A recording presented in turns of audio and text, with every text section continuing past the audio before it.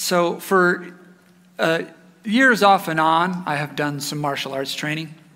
And when I was a senior in high school, I was waiting in line at an amusement park ride at Worlds of Fun when someone came out of the bushes and put me in a headlock. Not just a headlock, but a sleeper hold. Now, I don't know if you've ever been in a sleeper hold, but your eyes bug out because all the blood's cut off to your brain coming and going, and you have like 30 seconds till you're going to go unconscious. I had learned all kinds of ways to escape from a sleeper hold. In that moment, I could think of none of them. So I just kind of squeaked out, "Let me go." That was my big defense. Let me go. Fortunately, I was not in any real danger. It was one of my students who had just happened to see me from across the park and came over to play a prank. But I think they were a little surprised and disappointed that I didn't have a better defense than that. I know I was really surprised and disappointed. I drove home that night and I thought of all the things I had been taught and learned, and in that moment, they just were not there. Somewhere way back at the back of my mind or deep inside, but they were not right here at the ready. They were not at the tips of my fingers and toes. I was not properly trained for that moment. Last fall in October, a friend of mine, he invited me over for dinner. There's a friend standing around in the neighborhood in the street. We had talked about Jesus before. He believed, but his wife and his kids had not grown up in church, and he kind of felt bad for that. He said, "I really want my family to have a faith because, as you and I know, faith is very important." So he invited me over for dinner, and he asked me to pray before the meal, which I thought was pretty bold, given that his wife and kids have never really done that sort of thing. And I did. And then as he was spooning green beans onto my plate, he said, I still believe in God, but whether God looks like Jesus or not, I don't really know." Somewhere during the pandemic, my friend had lost his faith in Jesus. And I just froze. I didn't say anything. I thought later that night about all the things I could have said. He brought it up. I could have said, "Oh yeah, tell me more." That wouldn't have been too hard. I could have been a little bolder maybe and said, "Oh, well, what's changed? How do you see Jesus? Why do you think God might be different than that?" I could have just proclaimed my own faith. Since he brought it up and had just asked me to pray seconds before, it probably the field was wide open. I could have said, "Oh, I still love the picture of God that Jesus brings, the God who comes to us and shows himself to us so we don't have to wander around and guess who he is." But I didn't say any of that stuff. My gratefulness for what God has done in my life, it just wasn't right here at the ready.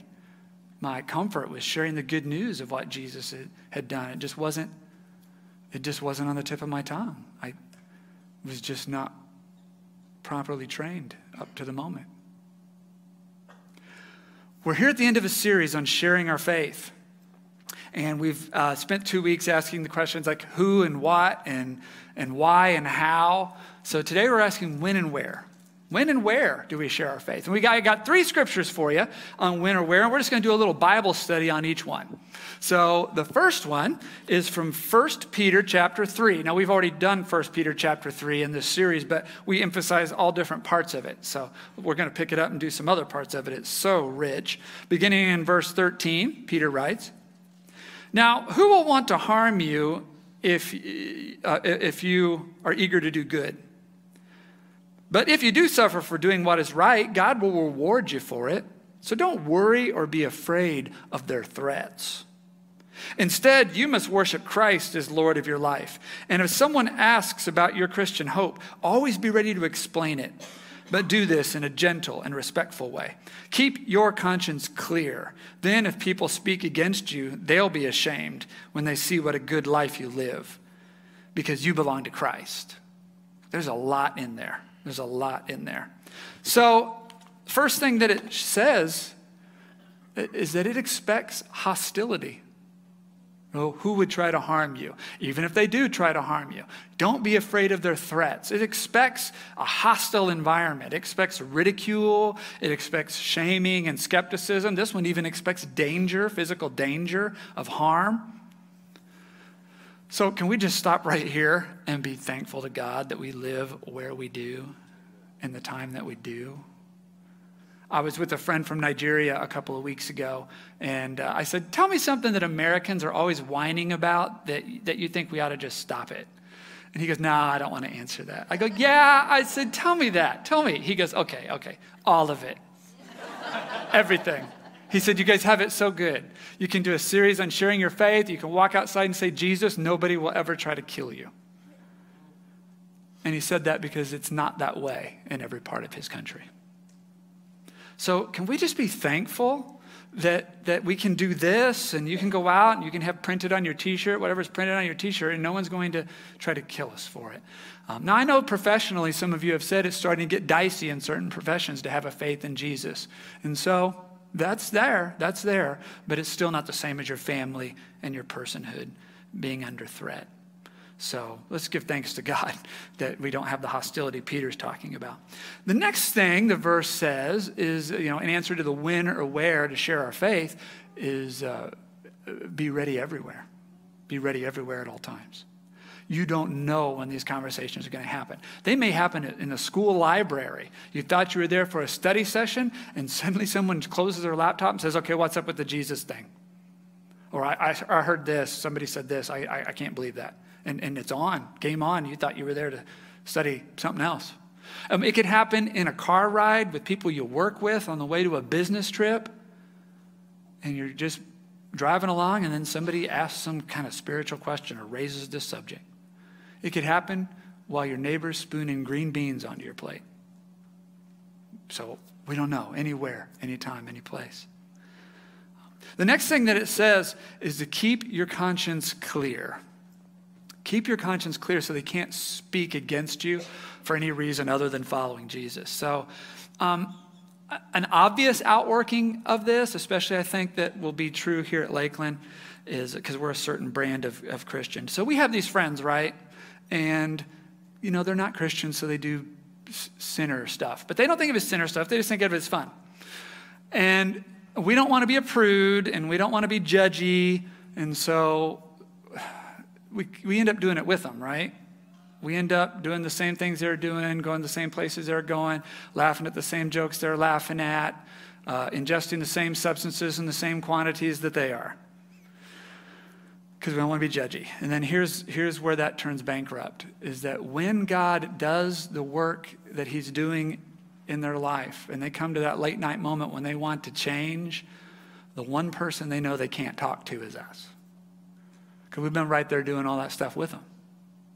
Like, well, I feel like I ought to turn, but I know I can't talk to so-and-so. They're just a hypocrite right there with me. Now, you have come on Sundays and prayed before this cross for forgiveness from Christ and received it, but they don't know that.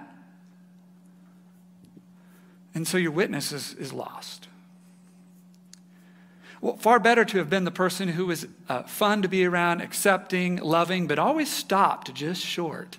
Always stopped just short of sinning. So when they come to that moment late at night, they can say, you know who I could probably talk to about this? So-and-so, they love me, they accept me, they're my friend, but they never went too far. So there is something different about them, and I'm starting to wonder if it's this Jesus thing. A less obvious outworking of keep your conscience clear would be just do what you're supposed to do wherever you are. If you're a student, do your work. Don't cheat. If you're at work, do your job. Do your job. Don't be taking extra time off because the boss is on vacation and no one will know. Don't be pushing your duties off onto other people. Don't be showing up late and leaving early and all that stuff. Because here's what you don't want to happen. You don't want to share your story of what Jesus has done, and then as soon as you walk out of the room, everybody goes, yeah, they seem smart about that. Too bad they can't just show up to work on time. So they've got all this good, they know Jesus and stuff, but, they wouldn't have passed English. They hadn't been copying off my papers all the time. You want to keep your conscience clear so that after sharing your faith, you leave the room and say, that's a good person. They work hard. They live upright. Maybe they probably do know something I don't.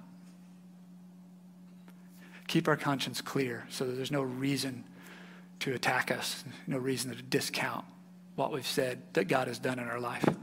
So the answer to the question when and where comes back everywhere and all the time. That's what we share our faith, everywhere and all the time. Let's go to another scripture. This one comes from the Apostle Paul. Apostle Paul writing to young pastor Timothy, 2 Timothy chapter 4. He says, I solemnly urge you in the presence of God and Jesus Christ, who will someday judge the living and the dead, when he appears to set up his kingdom. Preach the word of God. Be prepared whether the time is favorable or not. Patiently correct, rebuke, and encourage your people with good teaching. For a time is coming when people will no longer listen to sound and wholesome teaching. They'll follow their own desires and will look for teachers who will tell them whatever their itching ears want to hear. They will reject the truth and chase after myths. So another rich passage of scripture on sharing our faith. First of all, it reminds us that there is a time when Jesus is going to return. There's a time when Jesus will return and he will set up his kingdom. And at that time, all the sharing will have been shared. All the deciding will have been decided. We'll enter some new era of creation history. So that one tells us that the time to share is now. Time to share our faith is now, because we don't know if Christ's return is imminent or if we still have another 1,000 or 2 years. And so, the Anglican Church has Easter dates calculated for the next 2 millennia. They said, we're just preparing in case this is a long road. But the time to share is now. The next thing he says is be ready to share whether times are favorable or unfavorable.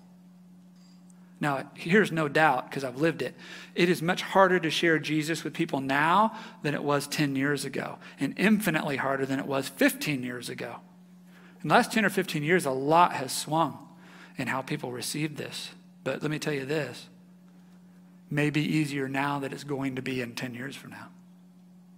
This may be the best time we still have left.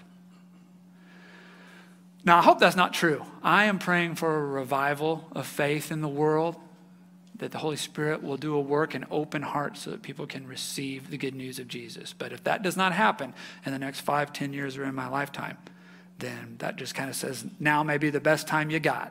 It's not as much fun as it was 15 years ago, but it may be a lot more fun than it's going to be in 15 years. So take the time that you have, amen. This time he talks about when people won't listen to sound teaching, they'll go looking for teachers to tell them what their itching ears would like to hear. That is upon us. We are living in that right now, don't you know it? Now you don't need to go to church. If the things said about Jesus in church disturb you, you can just go home, get on the internet, and find anything you want supported from Scripture. The people writing that don't even go to the church themselves. They may not preach to anyone other than the other followers of their readings. But you can find anything now that you would like to believe. And so that time is on us, as Scripture said it would be. Remember that when we do share our faith, we've been sharing the BLESS acronym, BLESS. So begin to pray for these opportunities. Listen to people, don't just talk. Listen, hear what God is already doing, the questions that they have. Eat a meal with them, show acceptance and spend time. Serve them. Is there a need that you could meet? And the last S is to share your faith. So Pastor Dan always teaches us, invest, engage, invite, right? Well, investing is praying for an opportunity, listening to someone, eating a meal with them, serving them. There's invest. And then sharing your faith is engaging and inviting. So it's all there. Nothing's changed. We're not getting any new information here. We're just bringing it back up right here in our hearts. Amen. And so Paul kind of is teaching us here. The when and where to share our faith is now. Now. Let's go to one more passage from Paul. This time, instead of writing to a pastor, he's writing to a whole church. This is 2 Corinthians chapter 5, beginning in verse 17. It says, this means that anyone who belongs to Christ has become a new person. The old life is gone. A new life has begun. And all of this is a gift from God, who brought us back to himself through Christ. God has given us this task of reconciling people to him. For God was in Christ reconciling the world to himself, no longer counting people's sins against them. He gave us this wonderful message of reconciliation. So, we are Christ's ambassadors. God is making his appeal through us. We speak for Christ when we plead, come back to God. So can we pause again and thank God that this message he has given us is such a good message. It is such an easy message to share. It could be a miserable message, but it is not. It's a message that says God is thrown up in the gates of heaven and wants his children to come home. What better message is there than to tell people, you can come home? It's morally good to tell people that God wants to invite people to come home. If you know people are invited to come home and you don't tell them that and just let them wander, how wicked is that? So it's good to tell people that. And that Christ has made a way. All sins are forgiven, no longer counting people's sins against them. What Jesus has done on the cross, this is a wonderful, positive message that we get to share. So let's be grateful. Let's be grateful for that. I want to focus on that word then when he said we are Christ's ambassadors. So the United States sends ambassadors all over the world to different countries. Somebody just pick a country for me. Denmark, great. So the United States sends an ambassador to Denmark, and that person's job is to show the friendship of the United States continually to Denmark. So when the ambassador to Denmark is doing his job, or her job, where is the ambassador? Is the ambassador wandering down to Italy most days of the week?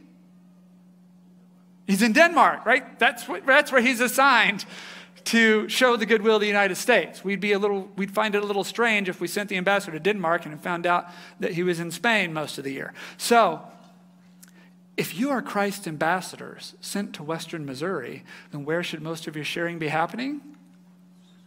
Right where you are. Right where you are. Where you work, where you play, where you learn, where you study. So the answer to when and where is all the time and right where you are. All the time and right where you are. Remember, we've talked about that this sharing of faith can happen in stages. We can start out just letting people know that we go to church and we like it. Maybe they don't have that information. See what God does with that in the relationship. If the opportunity creates itself right then or at another time, you can tell them a short story, the short story of what your relationship with God, how it has helped your real life, especially if it connects to something they're struggling with.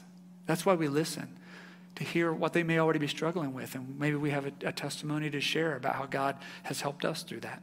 And then we pray, of course, for the long version when we can tell folks the whole gospel of what God has done.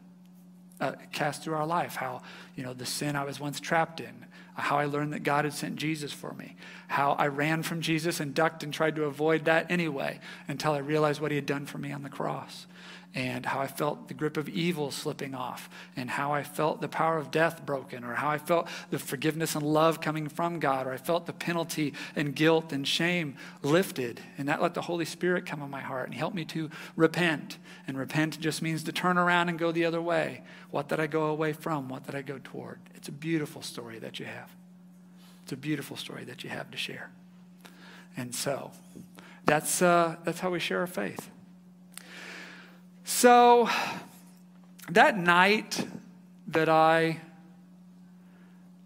got choked at the amusement park, I went back to my dojang and I trained like I have never trained before. I had people put me in headlocks. I had people put me in sleeper holds. I had people put me in bear hugs. I had them pin me to the ground over and over and over again until these defenses aren't something I have to fish out, but they're just right here. A couple months later, I was at the junior high. When I was a senior in high school, I also tutored at the junior high. And so just a couple months after that incident, I was standing in front of the junior high, and someone came out of the building, snuck up from behind, and put me in another sleeper hold.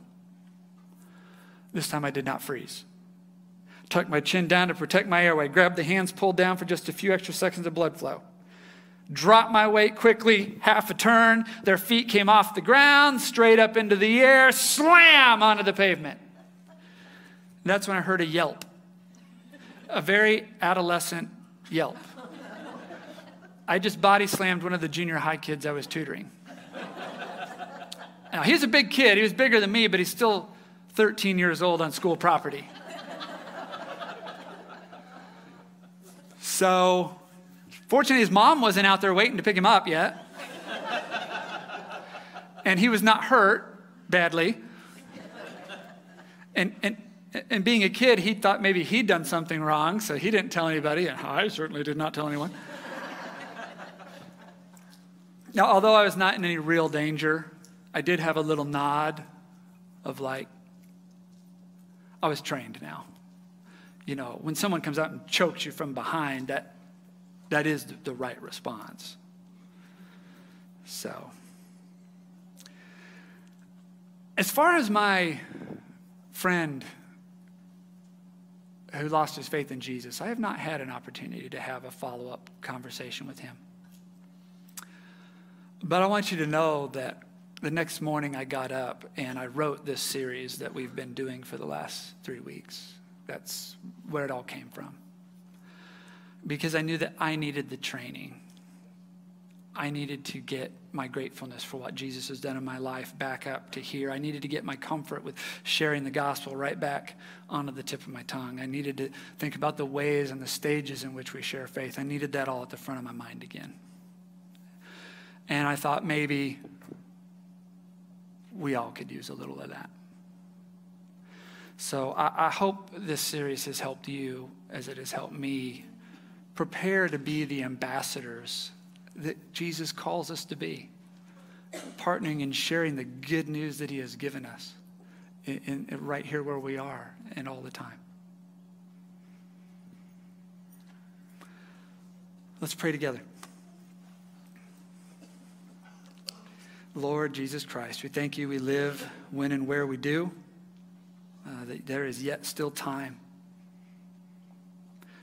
We pray for an opportunity to share with the people we've been thinking about that are on our hearts, or just any opportunity you want to bring, Lord. We're ready to listen, ready to accept people, ready to serve them.